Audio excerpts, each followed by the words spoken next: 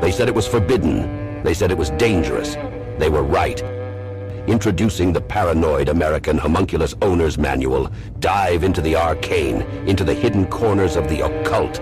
This isn't just a comic. It's a hidden tome of supernatural power. All original artwork illustrating the groundbreaking research of Juan Ayala, one of the only living homunculologists of our time. Learn how to summon your own homunculus, an enigma wrapped in the fabric of reality itself, their power at your fingertips, their existence, your secret. Explore the mysteries of the Aristotelian, the spiritual, the Paracelsian, the Crowleyan homunculus. Ancient knowledge lost to time, now unearthed in this forbidden tale. This comic book holds truths not meant for the light of day. Knowledge that was buried, feared, and shunned. Are you ready to uncover the hidden? The Paranoid American Homunculus Owner's Manual, not for the faint of heart. Available now from Paranoid American. Get your copy at tjojp.com or paranoidamerican.com today. Hello and welcome to the Juan on Juan podcast. If you're enjoying the show, consider signing up for the Patreon. There you get ad-free content, early access, exclusive episodes, and monthly supporter hangouts. You can find it at patreon.com/the Juan on Juan podcast. If you don't like the subscription-based models, there are other ways of supporting the show that are linked in the description. Thank you for tuning in and enjoy this episode. Welcome to the Juan on Juan podcast with your host, Juan Ayala.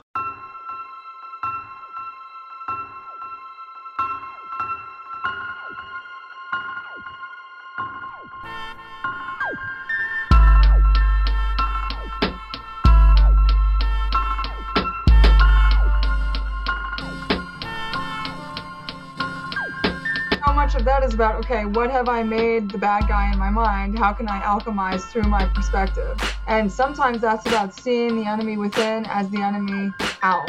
You know, how does that enemy appear in your reflection? For a lot of us, you know, people love villains. They'll watch movies or read stories and there's like a part of them that loves the bad guy.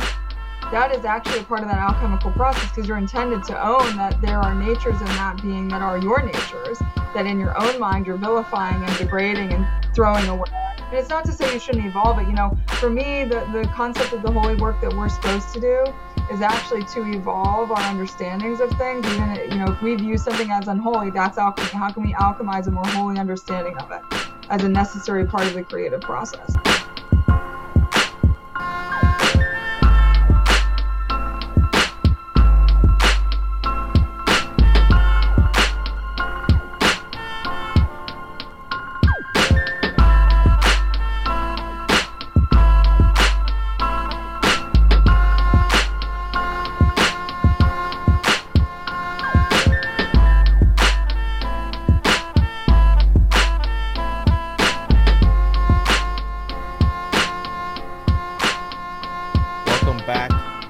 Episode of the Juan on Juan podcast. I'm your host as always, Juan. Make sure to check out the show.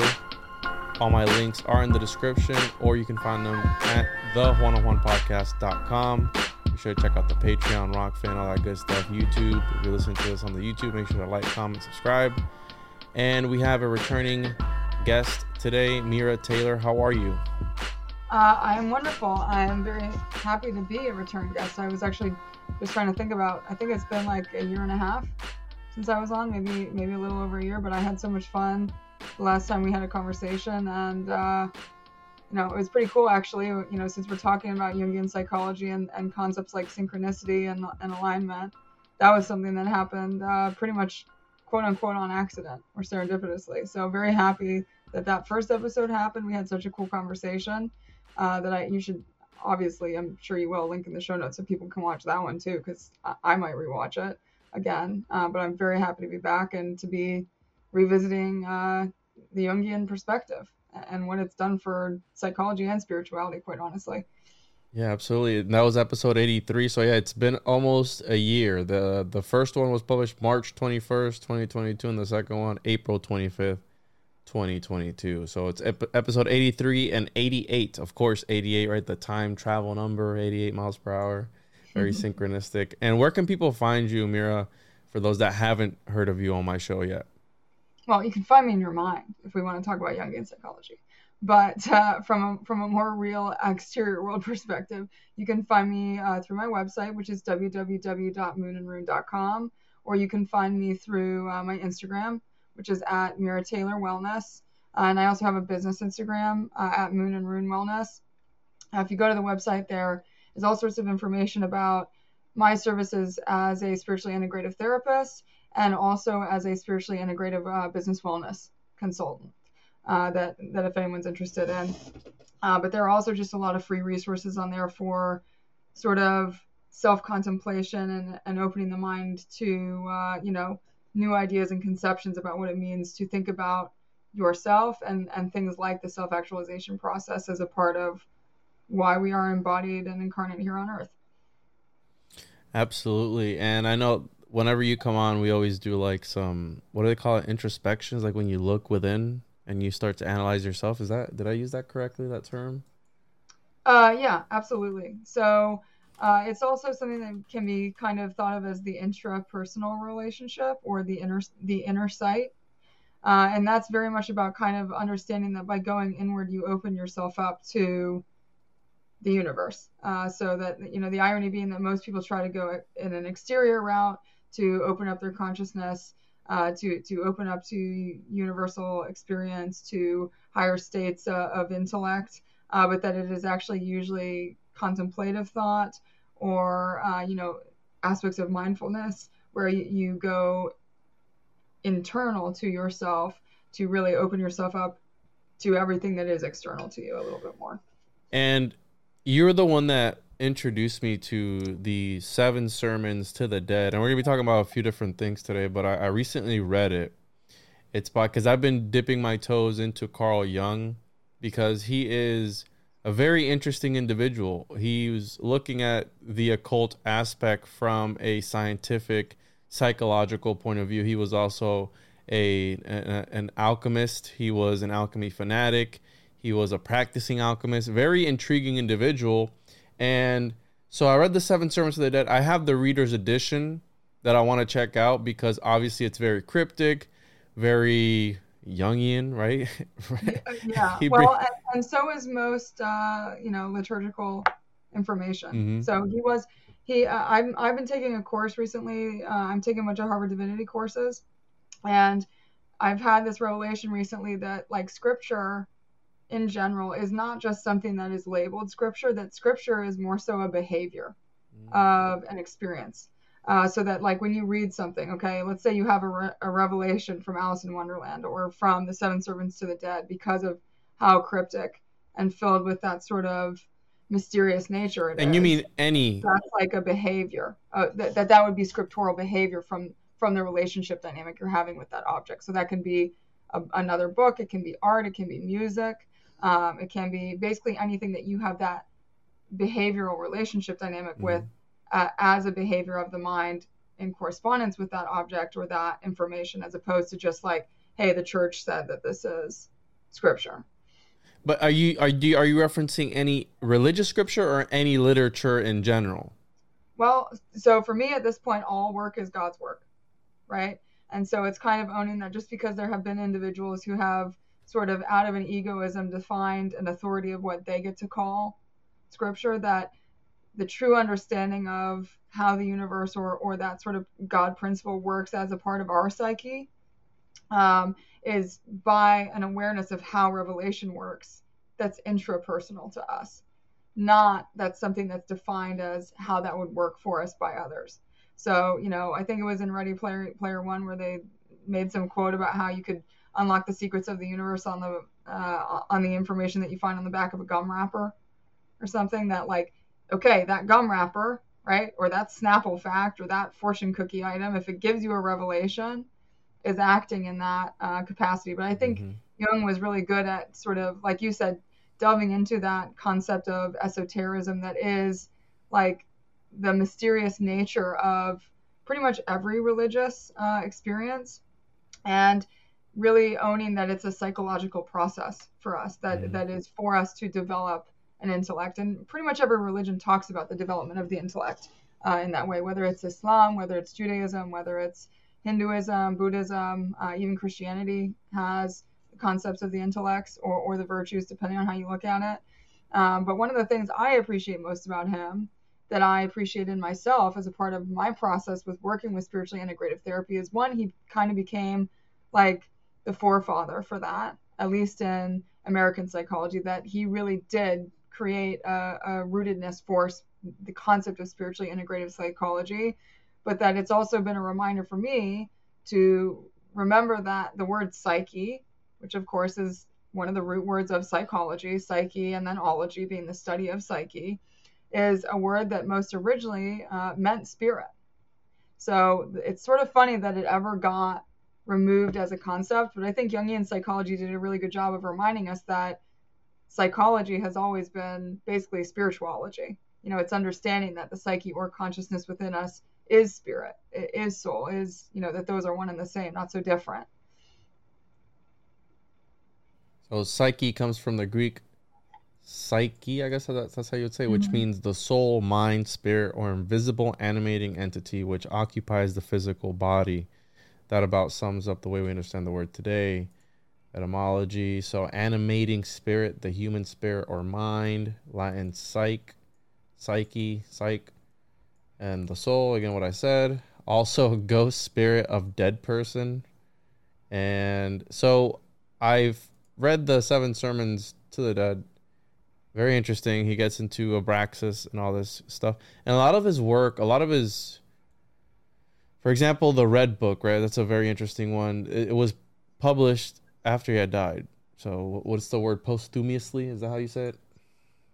Well, and you know, there's something to be said for a lot of those personality types kind of being that way, that almost seems to be the esoteric nature of them as spirit, that they, you know, they breathe spirit into objects like the Red Book or a lot of the works that he did that then comes more so to life after their passing. Whoa, okay, Mira, hold on. So almost like this, almost like they're offering themselves up as a catalyst to this thing, to power it? I think that death can provide a freedom to the spirit, you know, in the concept from the Christian notion, that was like the concept of Christ, right? That, well, Christ died, but not really. Christ became actually more birthed into humanity after Christ's passing, which of course is a whole nother topic, because that's basically, you know, that being Jesus was trying to bring forth a state of consciousness that's available to any of us. It's a state of consciousness that basically Carl Jung was experiencing when he experienced what I would refer to, and I think that he and some of the other theosophists would refer to as the aether, or the spiritual kingdom, which was basically, you know, I don't know if you read that in the book, but basically that entity or that embodiment of the spiritual realm came to him and basically was like, hey, we were told a lie, that this would be better, or that this is, you know, where we were supposed to go. And it wasn't, you know, it sort of, for me, was interesting because it reminded me very much of the human process a lot of us have been dealing with, as far as how society tells you to, like, okay, check all these boxes and you'll get the result, but that doesn't really happen. And how that creates sort of an alignment of understanding between many of the spirits that spoke to or came to Carl, that he spoke about, you know, well, that he wrote about privately in his journal, basically as an experience. Yeah, and that was the thing with, so, and check out this dope ass quote. It plays into what I've always talked about with the cinemagicians. The cinema, like the detective story, makes it possible to experience without danger all the excitement, passion, and desirousness which must be repressed in the humanitarian ordering of life. I can't speak today, so that's Carl Jung. So again, that escapism, and it pulls you in, and you feel you live through these movies and through this experience that you have. And the same with literature, how you were saying, with scripture, literature, etc. If it resonates with you, if it brings you some sort of gnosis, then so be it. It could be whatever, because sometimes that happens to me. I'll be researching a topic and I'll be beating it like a dead horse just over and over again, and it doesn't click for me. And sometimes it clicks for me when I step away, and then kind of sort of forget about it. And when I come You let back your to it, subconscious mind think with it. That's why. it just all makes Because it your all conscious falls into mind was sitting place. there being like, I gotta work hard at this. I had a conversation with a client about this today. So many people think that to get there, you have to use the conscious mind. The subconscious mind is the oldest and most spiritually intelligent part of the mind. It's highly efficient. It does things without having to consciously think about it. So yeah, absolutely. The second you let it go and you let it sink into your subconscious, it did all the work, right? And then all of a sudden it became a revelation, like later in the week. Yeah, or I've read like one little piece of something, like some key phrase, and then it made everything else click. Like, oh, that's what it meant, or whatever. Just like something weird happened in my mind, and it has happened before. And one of the things that really blew me away, obviously, he brings up Abraxas in the Seven Sermons to the Dead. Very enigmatic. We know that the Gnostics, he was obsessed with the Gnostics. He studied Gnosticism. And I've heard him referred to as some sort of like expert magician or sorcerer. He was making talismans. And some people say that he was really finding a way, how I mentioned earlier, to fuse psychology and the occult together. But like from an academic standpoint. And the Red Book, what really interests me about that is that he's writing these things down because he's being haunted, or this is private. How you're saying this is something that he. Oh, the Holy Ghost, you know. In Christianity, they talked about how when that being returns, that we would not necessarily understand its form. I have had a similar experience of that. You know, there's a reason I connect so much with Carl Jung, and it's because I've experienced something very similar. And so it's really realizing that Christ was bringing the kingdom, that is the kingdom. It's the entirety of the spiritual realm, and there's a whole lot of interesting players in there. That it's not necessarily like, you know, it is kind of La La Land, right? Like it's a little bit in that sentiment of irrationality, which is important to understand because God and creation are irrational players, you know, as a part of the psyche. They work in mysterious ways, right? That's what they always said. Absolutely. But like to that effect of what you were talking about earlier, as far as that sort of non-linear experience of information that then aligned for you to create revelation, like that is exactly what Carl was talking about as far as the concept of synchronicity, which is, you know, that like he referred to it in such a beautiful way, which was like a moment falling together in time, where everything just all of a sudden makes sense across a multitude of different dimensionalities of thought for you, but with such a simultaneity that it's like incredibly enlightening for you.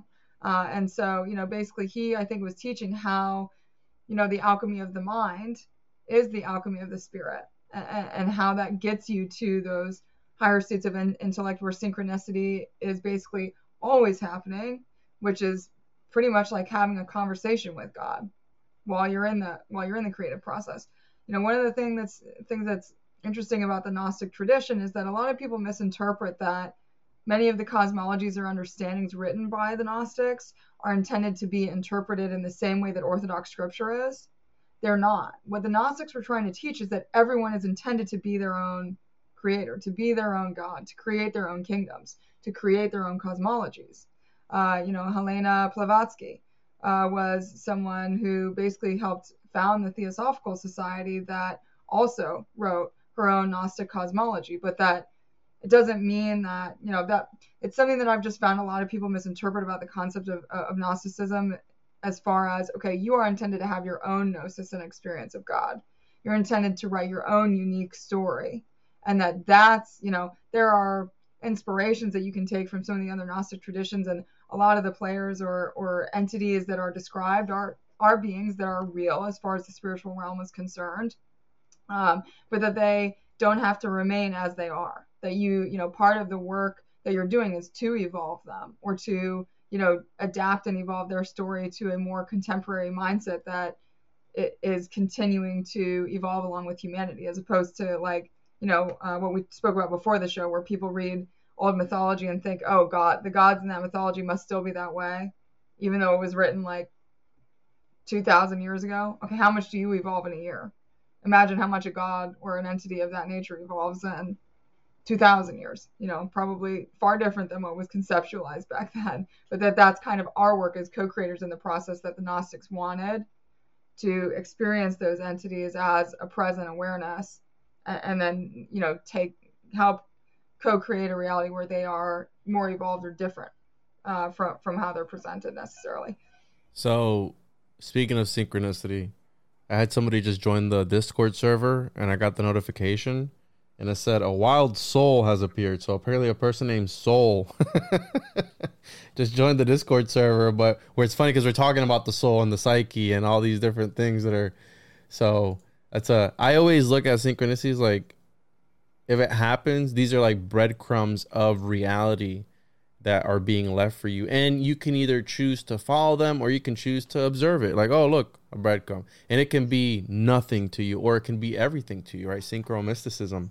And one of the things, back to this red book, where he starts to write these things down and he starts to interact with these entities, which he is supposedly seeing, but he's able to do that after he's solidifying it and writing it down. And it's kind of sort of making me think of what you were talking about with this scripture or literature, where you start to live it. And he kind of sort of did that because he was able to confront these beings. And if you think of religion and religious scripture, well, you are able to, I was always taught, you can become closer to God or Jesus or the Holy Spirit through reading the scripture. So there's something to it. And I've been on this kick of I don't want to say fiction because it kind of doesn't apply to this, but George Louis Borges' work, where he's talking about how the fictional realm is more real than reality, and how it, because fiction isn't constrained to reality.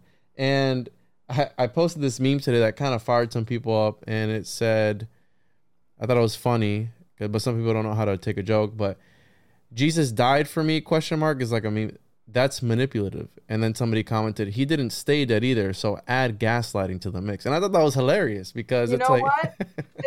that is what we're meant to do with that. Whether people like it or not, whether people, I'm very much of the mindset that to see heresy in something is to be the heretic, right? So if someone reads that and thinks that personal and intrapersonal conversation and introspection, as far as that sort of information is concerned, like, wow, they're seeing themselves in that story and understanding themselves more deeply. That's the point of it. That triggered a few people, but what I want to get with that is you said something earlier that really blew my mind, where we see this over and over again. When an artist dies, they become even more popular. And when Carl Jung died, you're saying, well, it sparked it because he had passed on, because he also wasn't thinking about, this is a private journal. They're not going to publish this. What was in 2009, the Red Book was published. And even the sermons, the sermons of to the dead is 1916. So that was a very long time ago. But at least the Red Book, it was published after he had died.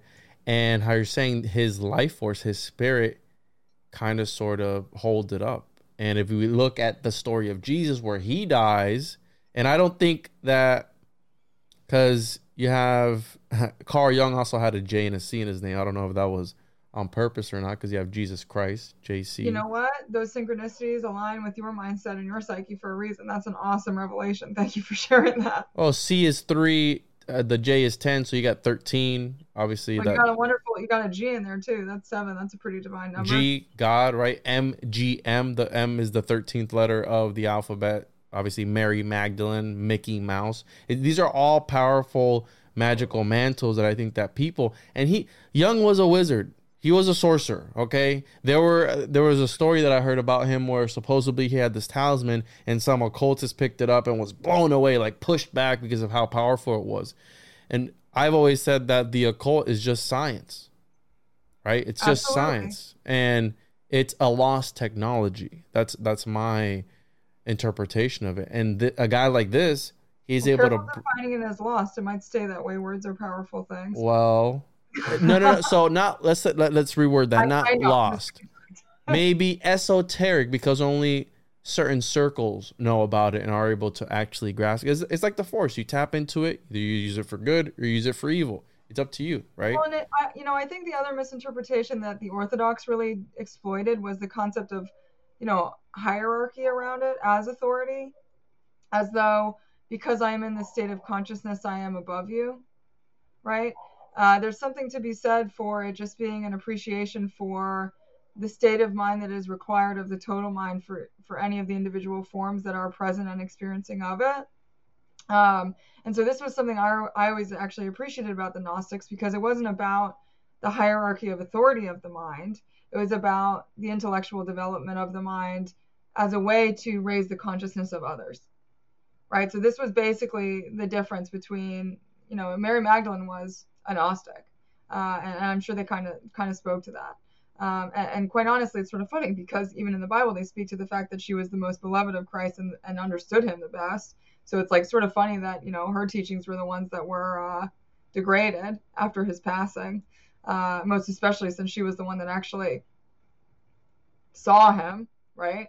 There was a few Marys riding around that saw the resurrection, if you know what I mean. So, and Jay Widener even goes on to say that Mary Magdalene was actually the founder of alchemy. And I had a guest on last night that she said that Mary was actually the one that awakened Jesus's kundalini because of, again, sex magic and all this different stuff. So again, that's very blasphemous and heretical. But you know what? Again, if they see blasphemy and heresy and God making love, well, God does that every day and is procreative in every way, every day. What a silly notion to me. Quite honestly, I have an awareness that the other thing that the Gnostics appreciated is that virginality has to do with perspective and the mind as like free of judgment and avarices toward others, that it's like a crystal clear mirror that you're looking through, as opposed to it having anything to do with your freaking genitalia. And the irony being that they taint that mirror by making it about genitalia, because then there's all sorts of shame in you about sexuality that taints that mirror, that virginal perspective. But yeah, I would agree. Mary was someone that's true of many of the stories. That's true of the story of Moses too. The divine feminine was what brought Moses to fruition in a lot of ways. And Jungian psychology really, he was all about that. He was about creating the quaternitarian nature of the divine process, evolving it from the Trinitarian concept to the quaternitarian concept, which allows you to bring synchronicity into a state of awareness. But the way you do that is by bringing in that divine feminine back into the equation of understanding. Really owning that, okay, the irrational mind is the spiritual mind, is the divine mind, is the part of you that, works without you having to think about how it's working. It just does. And those sorts of natures. But one of the more fascinating things about Carl's process with all of this is that, I think he was in a state of awareness that he would be viewed as heretical if he was still alive when he published them. And so at a certain point, it becomes an awareness of, owning what it means to let it become something that is born to the world after the passing, so that it's less likely that he would have been labeled in such a way. Well, I've noticed that whoever goes and speaks out against the mainstream is always shunned. So, and that goes since the beginning of time. I mean, look, right, the Gnostics. Well, again, that's what Christ did. So, and what happened to him? The spirit of Christ consciousness speak against the false authority. But he bounced back, though, right? He was able to bounce back, or did he have somebody else replace him or something? I don't know. Some stuff was going on. There's a lot of ideas and theories. So, well, and the Gnostics spoke about Judas Didymus Thomas, basically who wrote the Q Gospel, which you could go into the whole concepts of QAnon with that if you really wanted to. Wait, what? The Q Gospel? Like Q? Yeah, it was labeled as blasphemy, as heresy, but it was written by a man who was also understood to be Jesus's twin. So whether it's known as an interpretation of him being a genuine biological twin or just a twin of mind is one of those more mysterious natures of the understanding of it. But it's basically full of Gnostic koans. If you've ever read a Zen koan from Buddhist understanding, it's full of Is it this? Information. Yes. What in the... I've never heard about this before. Yeah, so I'll find some more information. I'll have post-show show and tell that I send you. It's actually something that I came across as a part of my Harvard Divinity School studies that I had always been aware of, because the divine twins as a concept of psychology that is inborn and personified into a lot of different formats of like the roots of many types of religions and spiritualities across the planet is pretty true. But that basically it was something that was of a more Gnostic understanding that was very much in that esoteric mindset of gospel. So much like a Zen koan works in Buddhism, there's no correct answer to it.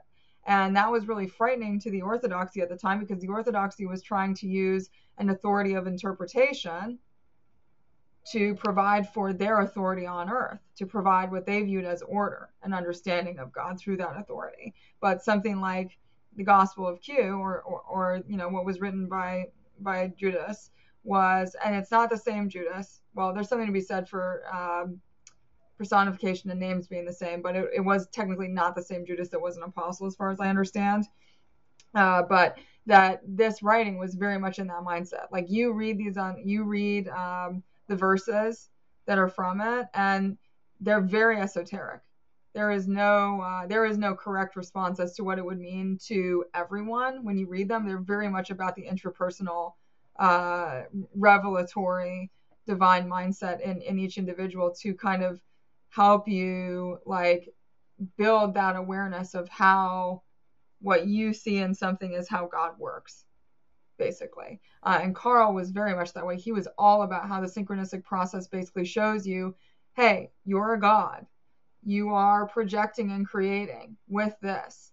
And synchronicity shows you the ways that magic is working, that those manifestations are working, right? So sometimes it's to show, sometimes it's breadcrumbs, but sometimes it's just to show you, hey, this is how this is corresponding right now. This is the way that this is working as a projective force and creative measure as you as co-creator in the universal process, right? So working with concepts of symbology and dream interpretation were also things that Carl really delved into deeply on his own level, but then really brought into the concept of individual personal psychology that became very important as a part of how he recreated that spiritually integrated concept of psychology for people, where there's a really wonderful book by Joseph Cambray that's all about the synchronistic concept that Carl developed, but that in one of the sessions with his clients, there was a woman who was like kind of skeptical of these ideologies,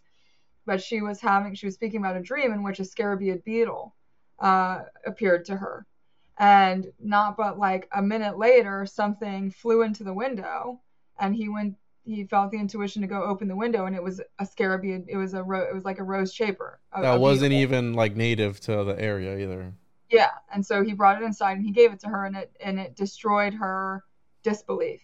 Mm-hmm. So, that sort of Christ principle or Gnosis principle in Islam, it's called Irfan, right? There's so many names for what that state of consciousness is as a synchronicity, but that was like a part of how he works to really break the paradigm or set a new paradigm as far as, understanding that, hey, no, really, this and this are in communication and interconnected, and it's important the work you do in here more so than the work you do out here. You can do work out here too and put all sorts of conscious intention into things that are powerful. Like if you want to like deconstruct some sort of like small building that's in front of you, and at the same time you're consciously imbuing an intention of how you're deconstructing a part of your neuroplasticity or a part of your cognitive architecture, that can be a powerful thing. But that regardless, yeah, like what you said earlier, that the reality, the intrapersonal reality that is sort of that astral or ethereal reality, that is the subconscious, that is the irrational mind, is a more powerful and more real thing than sort of what's created by it out in the material creative process. Mm.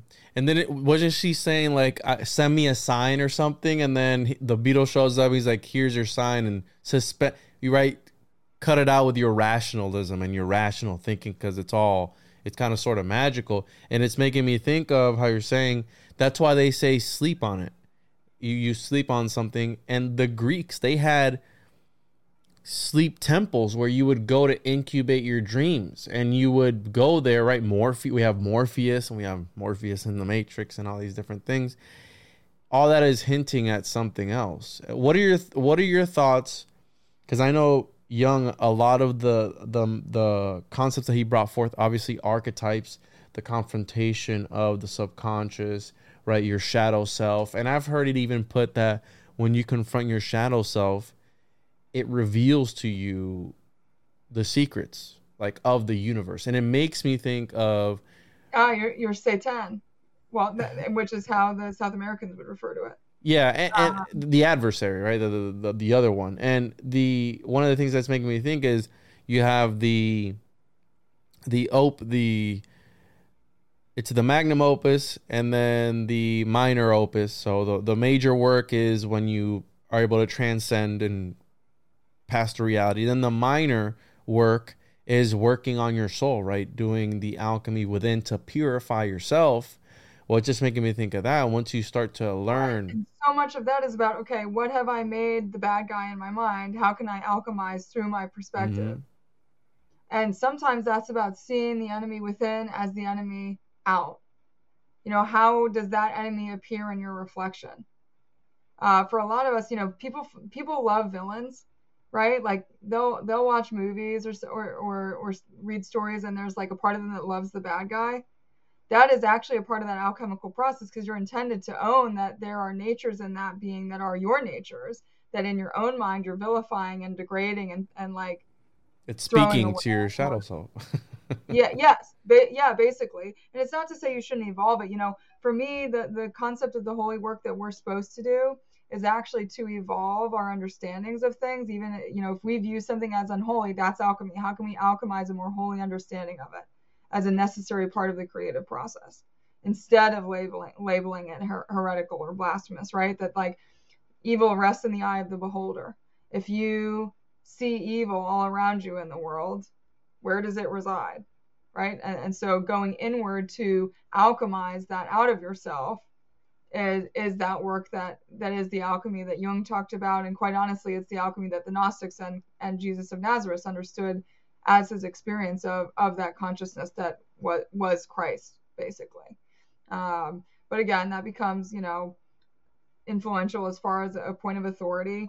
One of the things you said earlier, you were talking about the whole Mary Magdalene, Mickey Mouse thing and all of that. And like, there's so many concepts of subliminality that I think in the modern age, most people hear the word subliminal and immediately that feels unholy, right? Like when you think of something subliminal, you think of something that is influencing you under your conscious It's awareness. occulted. That's why it's seen that way. But subliminality, the sublime, okay, is the spiritual, like that is that spiritual intellect. So subliminality within scripture or artwork, right? That subliminality is the behavior of scripture, right? Scripture doesn't have to be writing. So you can look at an artwork and have a subliminally aware experience of it at a soul level through your subconscious. That is important, but that in the modern age, okay, we've made a bad guy of that, right? The average person hears the concept of subliminality and they think about like the images in Disney movies. That's for like that concept of like really sexually imbuing subliminality, or how there have been people who have learned about that subliminality and learned to exploit it, as opposed to, okay, that doesn't mean that subliminality in and of itself is the bad guy, right? Like that's like saying that the knife is at fault for the murderer that used it. Okay, no, that would be the murderer's fault, right? It's also the intent behind whoever is creating it. That's the architect as magician, or cartographer as magician, or whoever that's behind the scenes, because part of a sigil is doing what? Charging it. So if you're putting the symbol out there for it to have an effect on somebody and you put ill intent, I think it works that way. It will reflect what you want it to do. Absolutely. That is that sort of Ma magic. There's a reason that Mary had Ma in her name. Ma is as an etymological root, has everything to do with that maternal, magical nature that is the seat of all consciousness, as the feminine principle of God.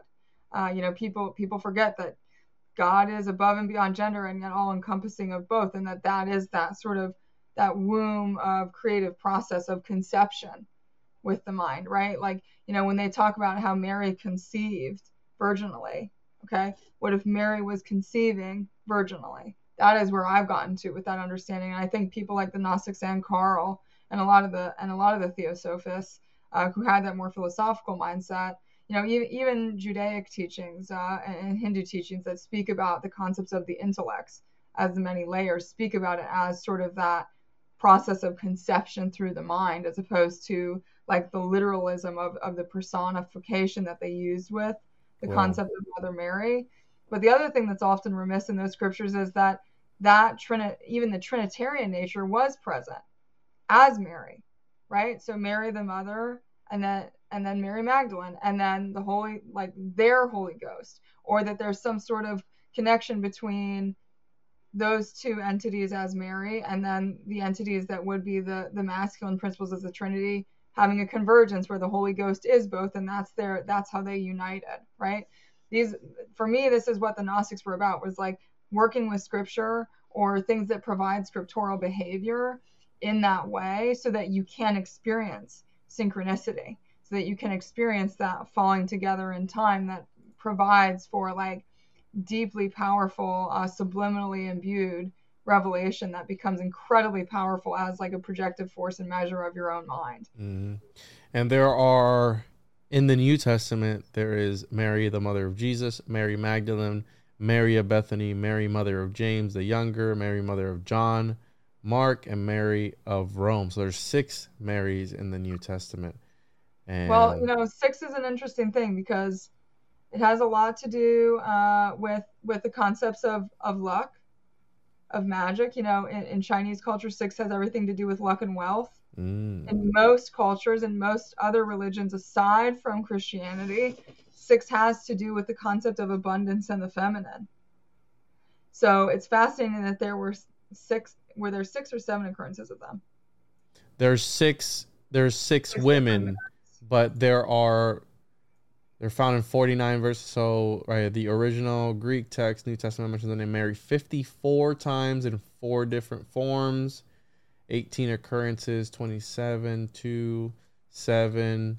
So still, and this is just making me think of... Well, that is a numeric conversation of revelation that's subliminal in and of itself. Exactly. This is why the Jewish study the concepts of gematria. Yes. Or why, the I Ching exists in Chinese culture. So, I work with stuff like that all the time just to see the deeper conversation. That was the esotericism of Kabbalah, actually, was to see the deeper, Kabbalah literally quite literally means to reveal what is hidden, which, again, that's become like a fashionable thing to think is like cool to think about, but that it's not necessarily all about, Kabbalah as its coolness, but as She's it's named like 13 times in the Gospels, Mary Magdalene, 3 times in Matthew, 3 times in Mark, twice in Luke, and 5 times in John. So, 13, M is the 13th letter of the alphabet. You have a double here.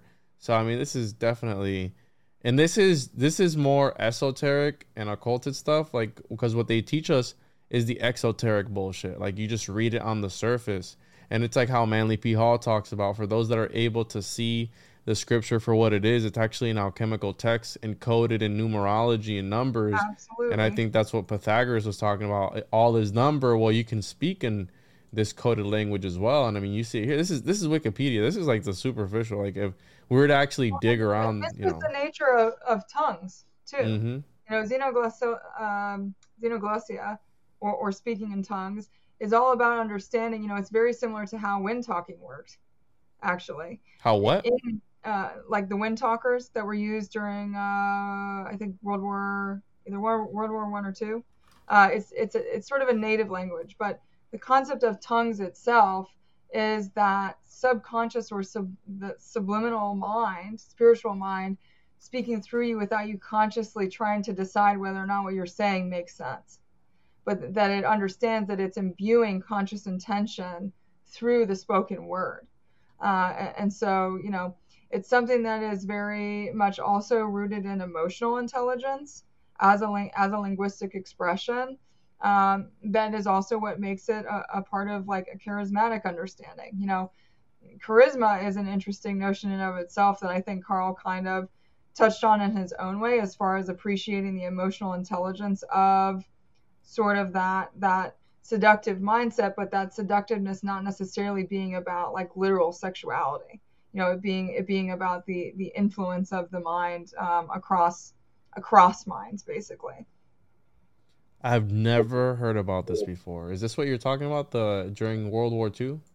Yeah, so this was, basically it was Native Americans who worked with coders for the American military. They became American military themselves and served during the war to provide code talking that was unbreakable to the Nazis, which is sort of interesting because the majority of that native language is very much in line with the concept of xenoglossia, as far as it being very native and emotionally intellectual language or emotionally driven language. And obviously something that was kind of remiss as an intellectual process for the Nazis was, heart mind, basically. They were not a heart-minded movement, right? They were all about just being pure rational mind. So the reason that ended up working basically is because most Native American languages are very actually much in that intellect, that spiritual intellect, right? They speak from the heart mind in a way that imbues through that consciousness emotional intent. And that there is, something to be said for why that works so well. Because if your heart mind isn't open, someone who's speaking to you with heart mind, or like, that's why that information can't yet be revealed. For those who aren't thinking from their heart mind, you're less likely to have to experience that relationship dynamic, that scriptural behavior from any item, right? The heart mind is basically what opens up the mind to revelation and how subliminality works as a spiritual intellect, as the way that our consciousness is supposed to evolve a little bit more. Very, very interesting. So you learn something new every day, right? And so this concept of to add on to what you were saying about the Gnostics and the way that they are portrayed, one thing that I've always liked, because I did start out in learning about Gnosticism when I started to expand and talk about other things, and one of the things that I really loved was how poetic the Jesus in the non-canonical Nag Hammadi Dead Sea Scrolls is, like how different he is. And it's making me think of this Q source where it's like being fed through what, right? That's the debate essentially. And then how you said QAnon or QAnon, however you say it. Well, what's funny is that information brought me to a book that's called The Alkanon, which was by a man named Avicenna, which was one of the original medical spiritual texts from Islam.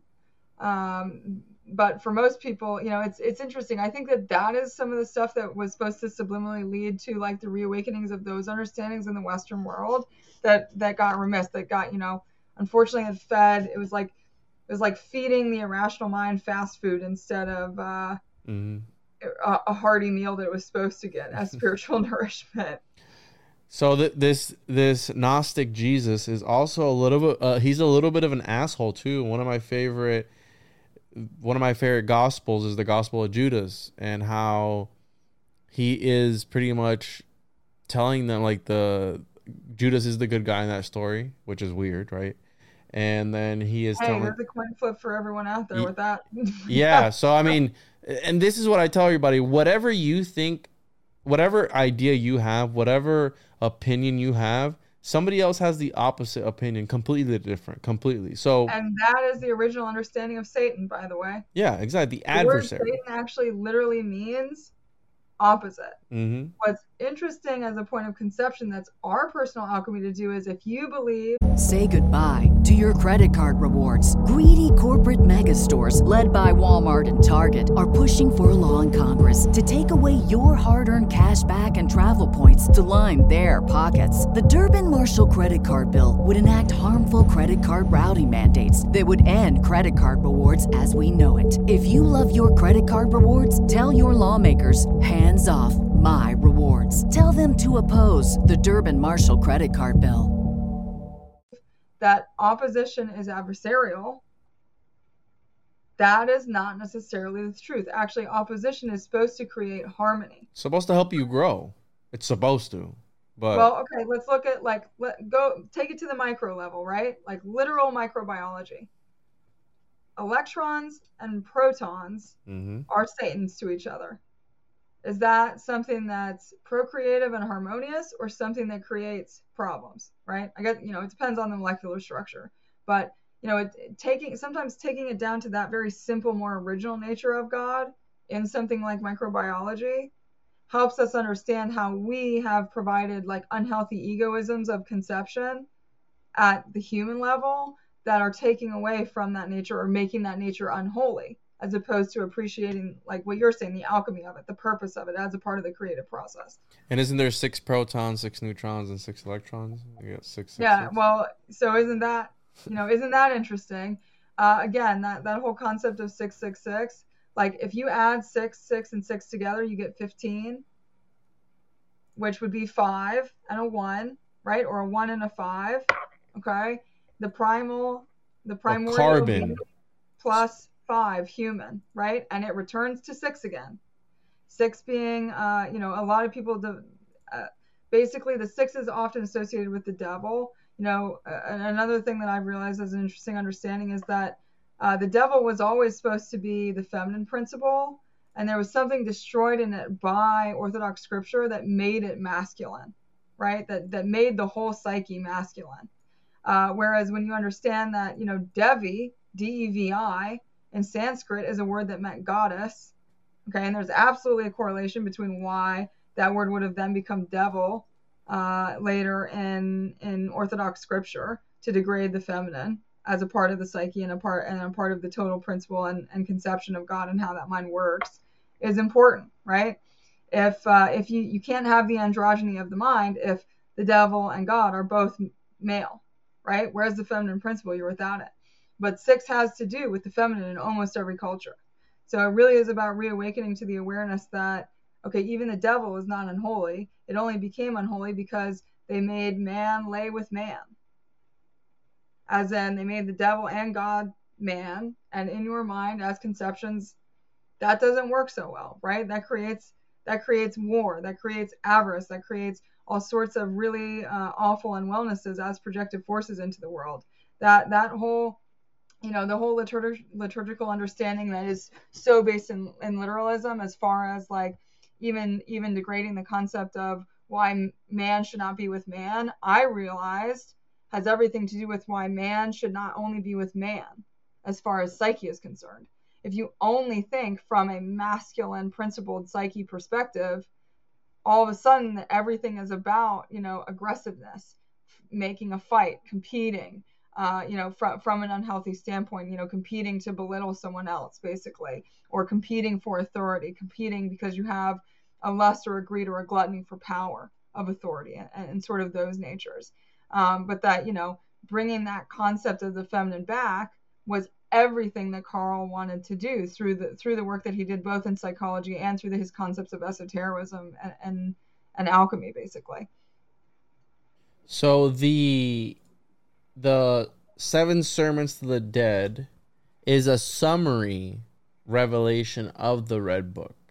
And so the 7 sermons he did publish, and the other one was published in 2009. It is only a portion of the imaginative material contained in the Red Book manuscript that C.G. Jung shared more or less publicly during his lifetime. To comprehend the importance of the 7 Sermons to the Dead, one must understand the events behind the writing of the Red Book itself, a task ultimately facilitated by the epochal publication of Jung's Red Book in October 2009. Then we have Dr. Shamdasani's extensive introduction and notes on the text of the Red Book, Pride of Wealth. So he was in November of 1913. Carl commenced an extraordinary exploration of the psyche or soul. He called it his confrontation with the unconscious. During this period, Jung willfully entered imaginative or visionary states of consciousness. The visions continued intensely from the end of 1913 until about 1917, and then abated by around 1923. Jung carefully recorded this imaginative journey in 6 black-covered personal journals referred to as the Black Book. So again, alchemy, right? The blackening and all these different things. These notes provide a dated chronological ledger of his visions and dialogues with his soul. So this guy, and I forget, do you know how he was able to enter these? It was through meditation, wasn't it? These states of altered consciousness. I think to a certain extent I'm certain that he was a transcendent being himself that had probably lived a lot of lifetimes that had genetic inborn leanings toward that awakening in his life. I've sort of had those revelations for myself and my transcendent self or spirit. And so, I think there's something to be said for that work already being present through the multitudinous nature of the transcendent soul or spirit through many lifetimes. But that, it basically is about the mind having an openness to those experiences too, right? Like how many people in the modern age, if they went on a walk and felt like a tree was talking to them, would just dismiss that. You're just on mushrooms at that point. Or on God. Yeah, or on God. Yeah. Parents kind of would tell us they're the same thing, right? Yeah. Which is fine. I'm perfectly in line with that concept of the inborn nature of consciousness being from plant consciousness more originally. But that there aren't many people who would do that. I have had an emotional conversation, an emotionally intellectually based conscious connection to things like a forest that I'm walking through. But for the average person, that is something where it would be like, do they even have a belief that that's possible? If not, then it is precluded from them, right? You have to have that imaginal nature to you to be able to connect with that realm. And so there's sort of like a prerequisite of an availability of that more sort of child, it's not really a childlike mind. It's the mind that we have when we're a child. And so people often refer to it as a childlike mind, but the reality is that it's this very spiritually open, neuroplastically open and developable mind, which is why when we're children, we have such amazing neuroplasticity. It's why it's easier for us to learn languages and things, right? Because the mind is so open. So going inward is all about creating an openness in the mind to that irrational nature of God. That you might go on a walk, and if it feels like your intuition tells you that a tree is speaking to you as a spirit, that worked out pretty well for Moses. Maybe be open to that too in the present day, right? or seeing it on fire with your imagination as sort of like an augmentation of your reality through the imaginal experience is something that God wants of us, or something that the universe and consciousness as God wants from us, so that we can have those personal conceptions and openness within ourselves, but also be willing to let go of a requirement for consensus across that. Because the dimensional reality that my psyche lives in and is experiencing might have an experience of that tree that is different than the person standing next to me who's also in the state of gnosis, that has a different imaginal experience. Why? Because they're creating a different universe. They're supposed to. The consensus being that we're both having an imaginal and creative, experience of that material in front of us, basically. In Dreams Reflections, Jung gives one account of how the Septem Sermones came to be written. The Sunday referred below is probably the Sunday 30th of January 1916. It began with a restlessness, but I did not know what it meant or what they wanted of me. There was an ominous atmosphere all around me. I had the strange feeling that the air was filled with ghostly entities. Then it was as if my house began to be haunted. Around 5 o'clock in the afternoon on Sunday, the front doorbell began ringing frantically, but there was no one in sight. I was sitting near the doorbell and not only heard it, but saw it moving. We all simply stared at one another. The atmosphere was thick, believe me. Then I knew that something had to happen. The whole house was filled as if there were a crowd present, crammed full of spirits. They were packed deep right up to the door, and the air was so thick it was scarcely possible to breathe. As for myself, I was all a quiver with the question, for God's sake, what in the world is this? Then they cried out in chorus, we have come back from Jerusalem, where we found not what we sought. That is the beginning of the Septem Sermones. So, yikes. And I think, there's an understanding that Jerusalem is a place as far as like the rational material world as a geographical point, but that probably when they spoke of Jerusalem, they were speaking of sort of a personification of a place in the astral realm or the spiritual realm. Very similarly, I have had a realization that, even the word, so I had a revelation about the word Israel, right? Being that IS is something that sort of in language or in letter represents the past or the reflective feminine nature. Ra being RA that comes next being the solar nature, the masculine nature, and EL being the God or androgynous nature of the mind in like communicative, collaborative force. That is the kingdom, that Israel lives here, right? It's a place, but that as a conception, it lives here. So same thing basically. Well, this being a doorway to that, right? So that's sort of the trick with this is the paradox and the nature of paradox and all of these things, that by going inward, you actually open out here. You open the door to inside of yourself to open the door that opens up everything outside of yourself too. But that, so for them, again, what we talked about earlier as far as like how it reflects an awareness of what humanity has been going through, especially in the Western world, as far as that whole concept of believing authority when they tell you what boxes to check to get your result, and listening from a less self-actualized or intrapersonal and soulful place that doesn't get you what is promised by another, because that may have gotten them to the kingdom they were promised, but their enforcement of that as the consensus by which how like everyone gets to their personal kingdom would be untrue. So you can read, if you try to live someone else's story to get to your result, it's not going to work for you. You got to like write your own story to get to that place. So I think a lot of the spirits that came to him basically were ones that had been very pious to false authority in religion throughout their lives, and then basically met Sheol on the other side of it because it wasn't their kingdom. It was someone else's version of things that they didn't want. Do you think that he entered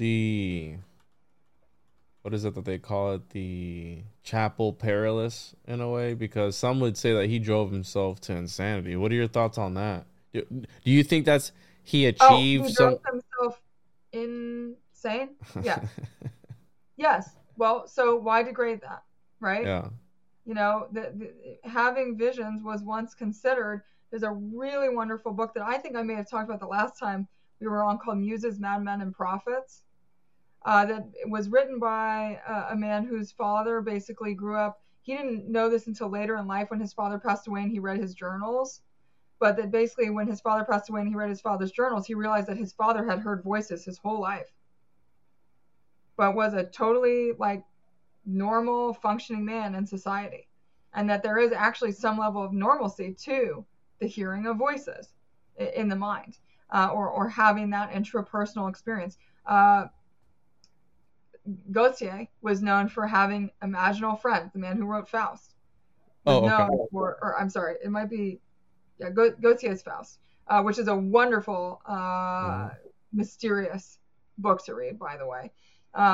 It's very much based in that like Zen cone irrational nature where there's no right answer to what you would conceive of it. But he was known for walking around having conversations with imaginal friends that he had brought with him, basically because he loved them so much that as spirits he had like integrated them into himself, and they were always available to him as a part of his kingdom. But that, that book, Muses, Madmen, and Prophets, basically speaks to, the history and change throughout history of the perspective at the cultural level about what it means to hear voices or to see things like a burning bush. And, how someone like Jesus of Nazareth in the modern age would probably, unfortunately, be committed or thought to be, unwell, basically. But that, people, same thing with Hildegard von Bingen. She had visions that were considered very divine. So before, because I wanted to segue that the conversation to the last half, because this idea that schizophrenic people are right. We've always been told that their brains are wired differently, and I know a schizophrenic person, and the way that they explain it to me is very, I don't want to say weird, but it's different. It's weird to me because it's different, but not in like in a bad, not in a bad way. Like, oh, that's what. I think you're open to the idea of it being just a neurodiversity, not an altered state of yeah, right? Absolutely, yeah. But the way that society paints them, right? Like they're crazy people and all these different movies, but like, what if their brain is actually tapped into something else, this other realm, this occultus mundi, this hidden realm that we don't perceive with ourselves. I mean, look at Jung. That's a scholar. That was a person who was very respected.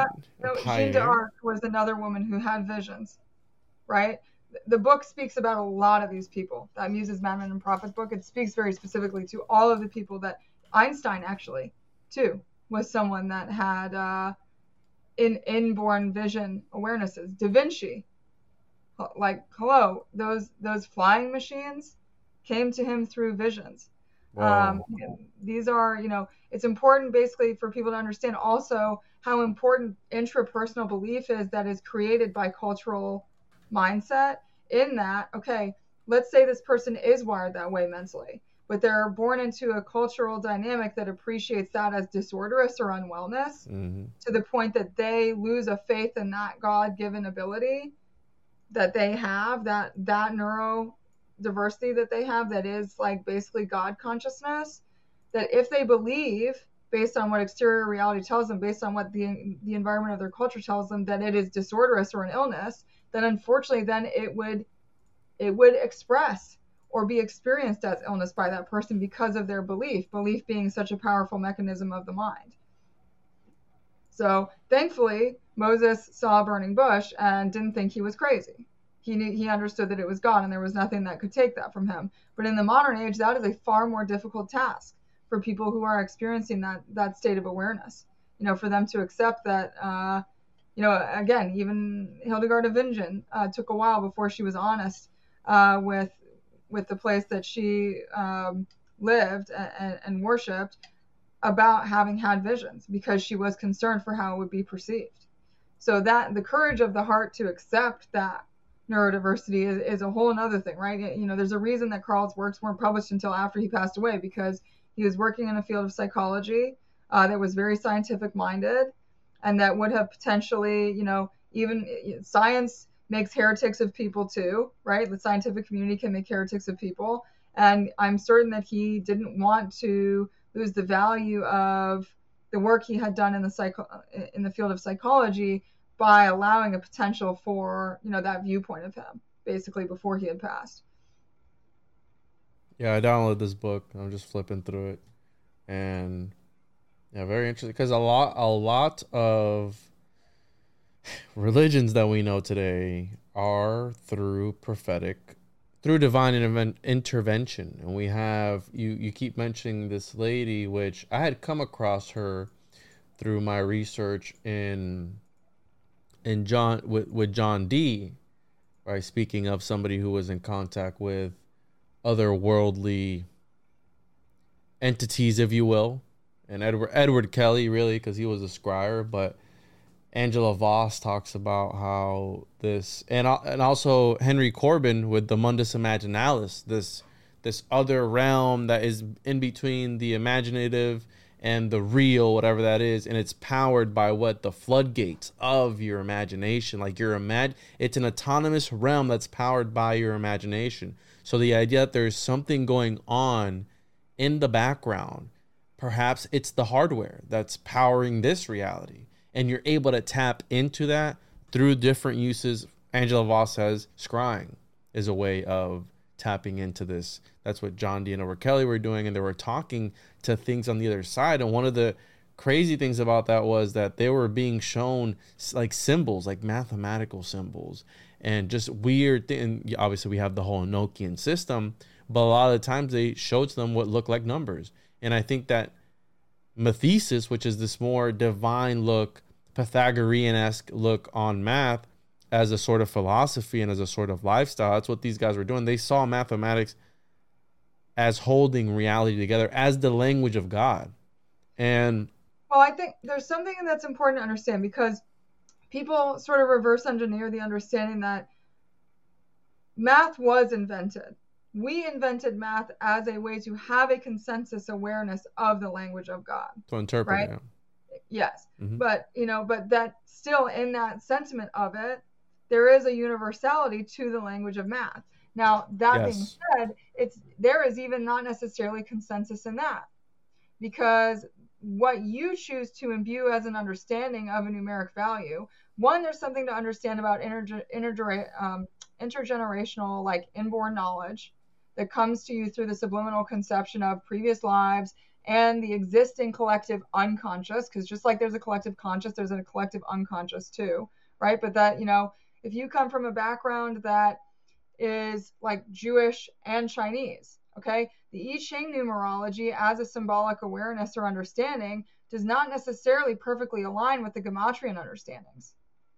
So there's something to be said for like even the sort of divine chemistry of what it means for someone who would like be born and have both of those inborn knowledges as a numeric awareness, as a universal language of God in the creative process in them, and owning that, like, ooh, what happens when you mix those two languages together? Even at the numeric level, that like that's a divine part of the creative process that, from the Islamic point of view, is something that they basically view humanity as this sort of like alchemical experience of essence and spirit that's happening through us as individuals, which I've incredibly appreciated. I've learned so much about Islam recently that I've been happy to have from a point of perspective that's like deconstructed so much of Western ideology and like sort of pre-programmatic structure that would have that made it so unholy to me. So happy to have like virginal perspective back on a lot of those very interesting points, but that, basically, yes, you are intended to like own that even in numbers there, there's that again, there's that subliminality. It's understood by you. Okay. For example, one of the biggest revelations for me was the concept that 2 is an even prime, and it's the only one, the unique nature of that, and how that evenness is often denoted to feminine principality, but that there's also usually a misconception of how the oneness representing sort of masculine nature is before the 2, but then you imbue a sense of Taoism into it that understands that the nothing is the Tao, and all of a sudden the feminine is preeminent again, right? Because 0 comes before 1. So, or is the epicenter of numerology in either direction, right?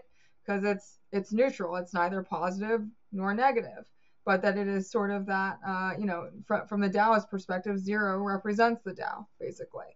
And so these are my personal revelations and conceptions about what these numeric understandings mean to me as I work with them on my own from that intrapersonal awareness, but that there was pre-existing information that helped inspire that revelation for me. But, based on either what was known to me in the transcendence of my soul, or, what was provided to me as conception in the present moment through material reality. Mm-hmm. Mm-hmm. One of the other things I've learned through this process is that when we let our heart carry something informationally, like when we store something in our heart mind, that is what transcends through time for us as beings, so that in another lifetime, when we unlock the heart mind, all of a sudden all of those things return to us. And so, like, if a song or a scripture or a book or a person was known to you in such a way that you stored them in your heart mind in one lifetime, you carry it in yourself through your transcendence, basically. And so that's a level of that subliminality too, and why you would feel attracted to particular information or a particular persona or a particular book or a particular song. One of the other things that I've been studying really recently that kind of speaks to a lot of these natures that are present in that like concept of scriptural behavior is what they refer to as the saint poet tradition or bhakti tradition in Hinduism, that was all about the devotional nature of the soul to like that artistic subliminal expression as a part of, you know, what that intrapersonal relationship is with God that creates for a divine culture through like subliminal devotionality or artistic expression of the heart mind. Yeah, it's really amazing, and all these factors that come together to shape who you are. Or you have, I always mix it up. It's psychogeography, where you're the land, everything around you, quite literally affects your psyche. And for some reason, I keep thinking of, this is a comedian. I don't know if you ever heard of Sam Hyde. Have you heard of him before? No, but I'm certain I'm meant to have the information, as is whoever's watching this. So he has this whole bit where he's got like beef with like deaf people because they're different. And he says that they're different because they have never heard their name, and hearing your name like changes who you are. Like throughout all your life, Mira, Mira, Mira, Mira, all throughout your life, it makes you act a certain way because that's just the way it resonates, right? Me, Juan, Juan, Juan, Juan. Like all my life, I'm known as a Juan, so I adapt this thing. And obviously, deaf people can't hear, and he's got this whole thing where he just rants about how deaf people are. Anyways, I just keep thinking because I've been watching his You know what? That same book actually speaks about that concept. Really? Because the Mad Men one? Deaf people can have inner auditory experience. What? That has been proven psychologically through like neuroscience, basically the study of the mind.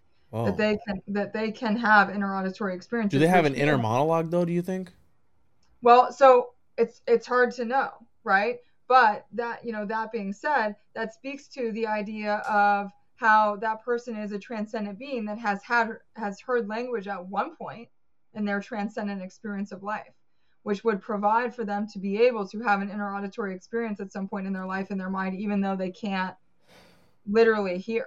I would say, and I'm not being mean, but I was gonna say if there's any deaf people that listen to the show, but that's kind of paradox. If you know anyone who is one way to listen, right? Yeah, if you know anyone who is deaf, and you can ask them, do you have an inner monologue? Write me an email, the101podcast@gmail.com, because I'm interested to know.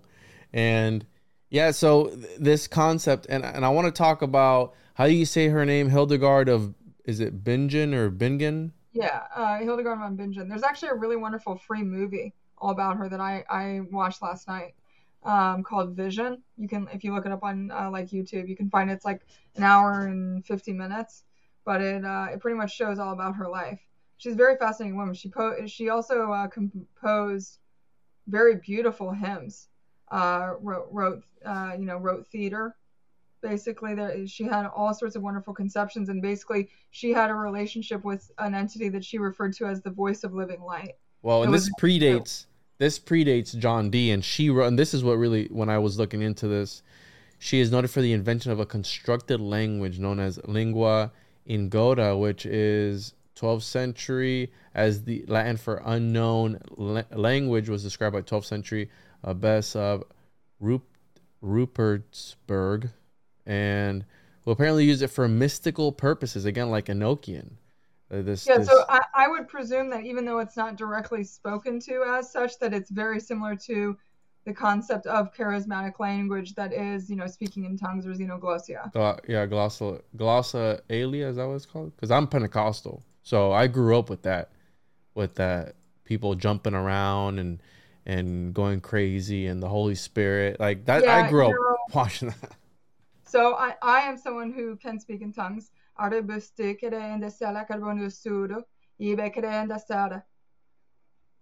it be known to you in the way that it is known to your soul, right? Mm-hmm. It's not necessarily about that expression. That you know, it's not to degrade the Pentecostal tradition, but it is sort of to own the fact that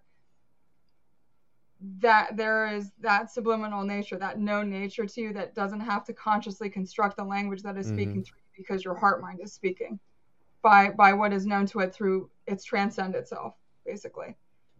Because think about how much really wonderful artist that I'll share with you too. His name is L. Seed, and he is someone who does art that he calls calligraffiti, where basically he writes, he creates artwork that is intended to be subliminal from Arabic calligraphy that he does as graffiti, that has Arabic language and verses and things. This?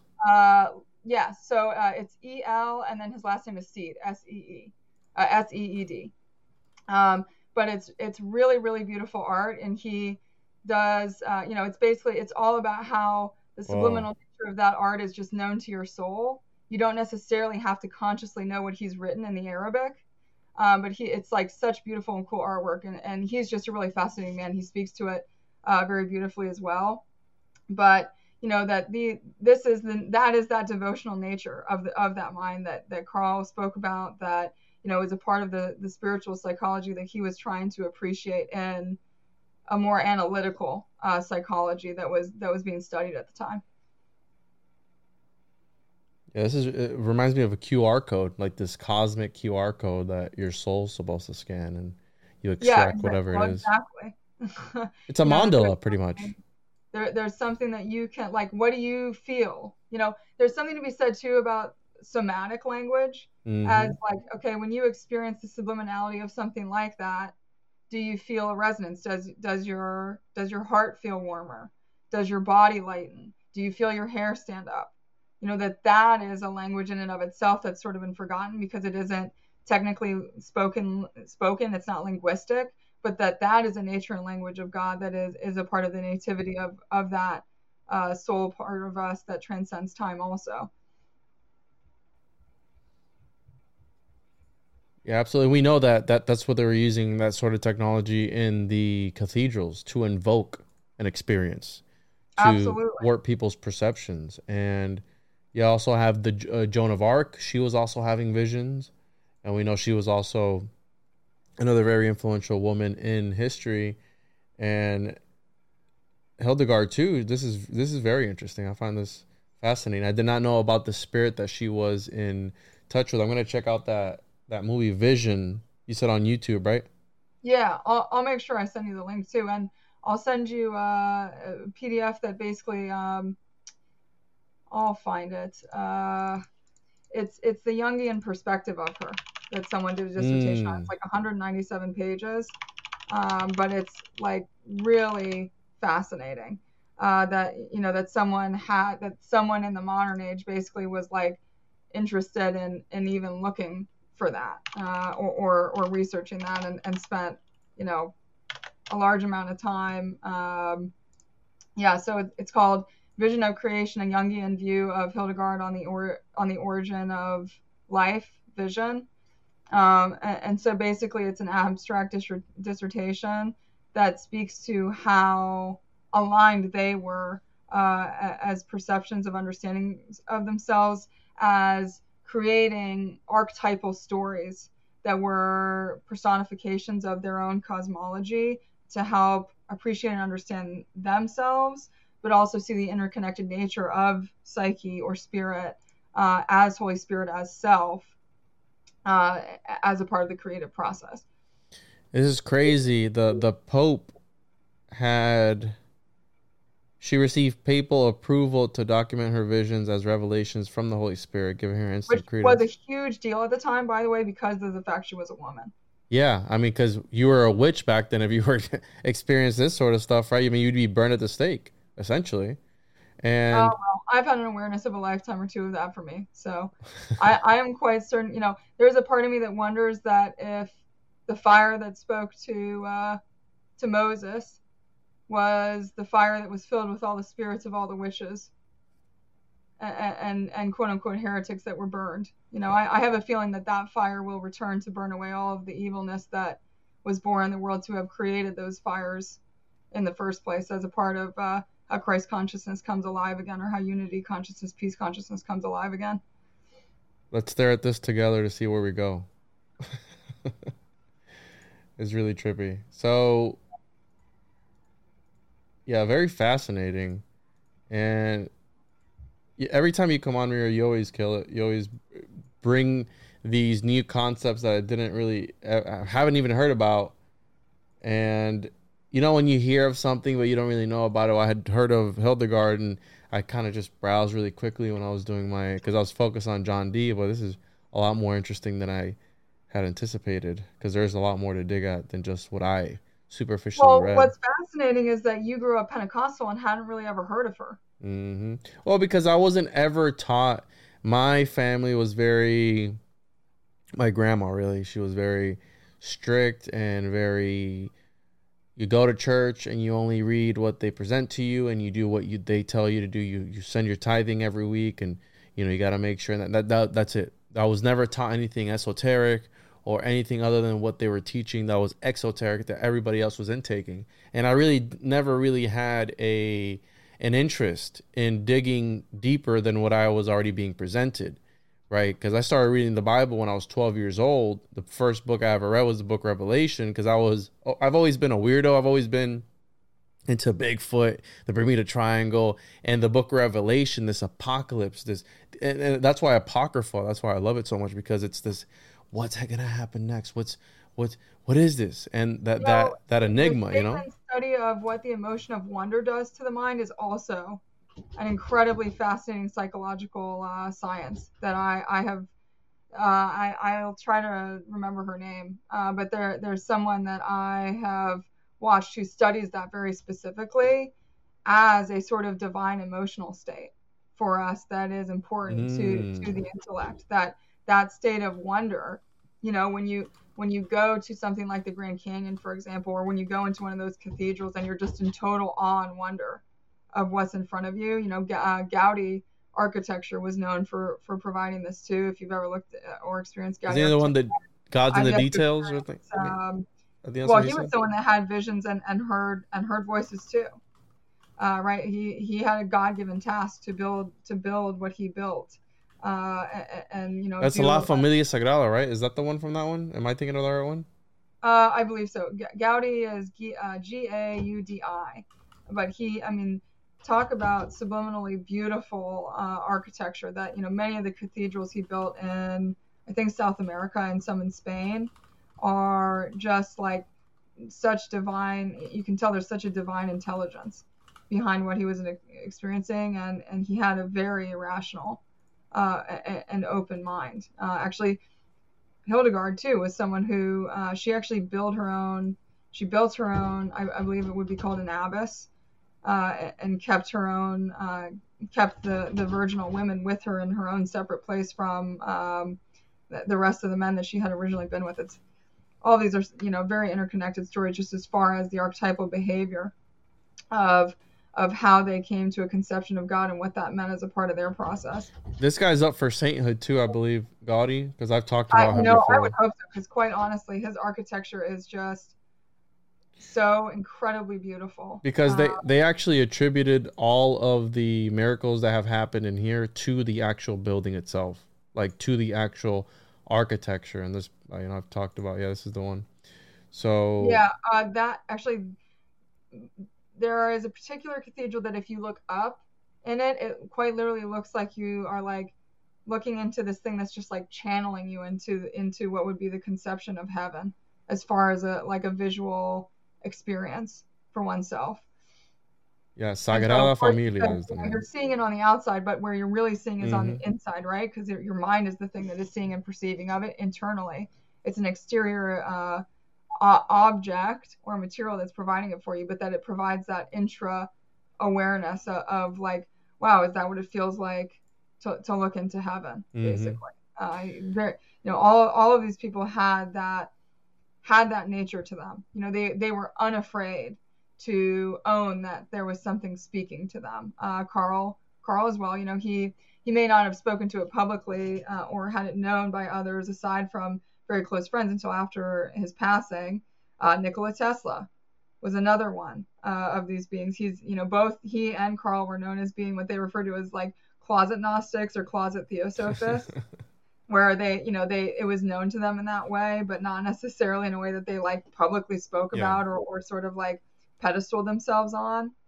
And I think one of the things that is like really at the center or the root of what happens for us as a part of some of those religious traditions, like what you spoke about earlier, as far as your growing up with the Pentecostal tradition and how it was all about the authority of Scripture and how that almost kind of removed a genuine scriptural experience of it for you at a certain point, is that, it really becomes about God, you answering the call of God as an understanding that God is internal, right? And not some external authority, that the internal authority of something like your heart mind and an awareness of listening to those inner born voices that have been, that you carry in your heart because of how many lifetimes you've had with them, or because that was your lifetime, is something that becomes that trial of God that we're intended to pass, as opposed to feeling like we have to abide by exterior authority as conception of God, as opposed to the interior authority of God that, I think Carl was basically trying to teach from the concept of psychology as, okay, hey, the study of the psyche, your own internal experience is the study of God. It's the study of self. Yeah, and if I was to say any of what you just said, that would have been considered heresy, and I would have been blasphemy. Where does it really live in the eyes of then, huh? Lest they define someone out of the kingdom. Yeah, Mira. Right? That's not how you make it. That's not how you make the kingdom, by defining everyone out of it, right? Do you have any concluding thoughts for the people? You've been killer tonight. Really enjoyed talking to you, and you've brought a lot to the table that I'm going to be looking into in my journey of this, whatever this is. Do you have any concluding thoughts for the people that you want to leave them with?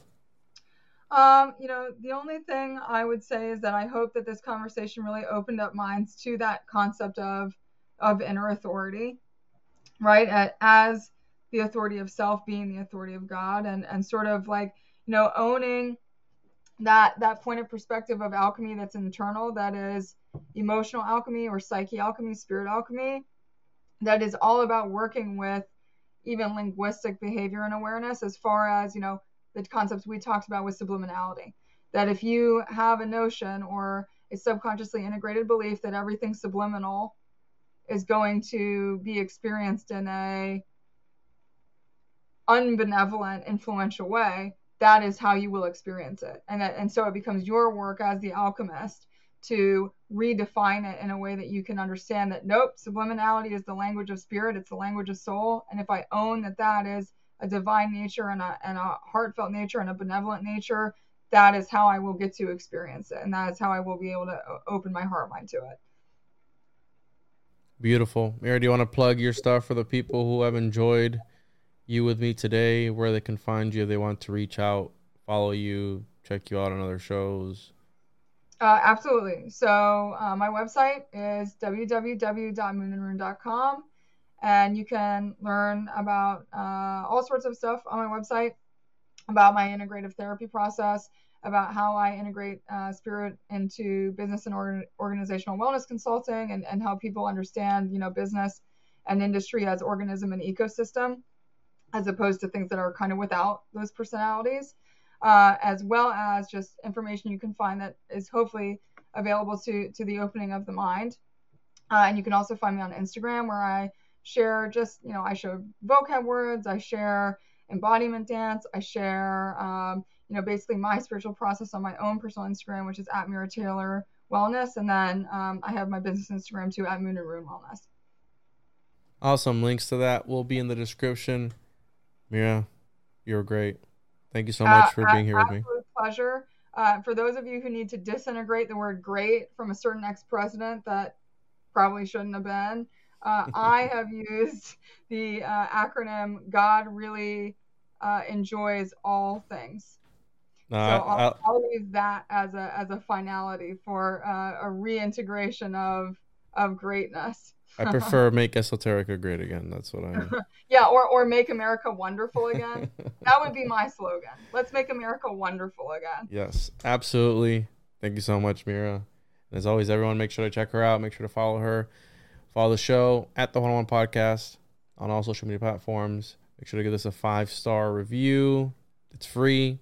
Thumbs up. It's free. Thank you all. And as always, see you on the other side.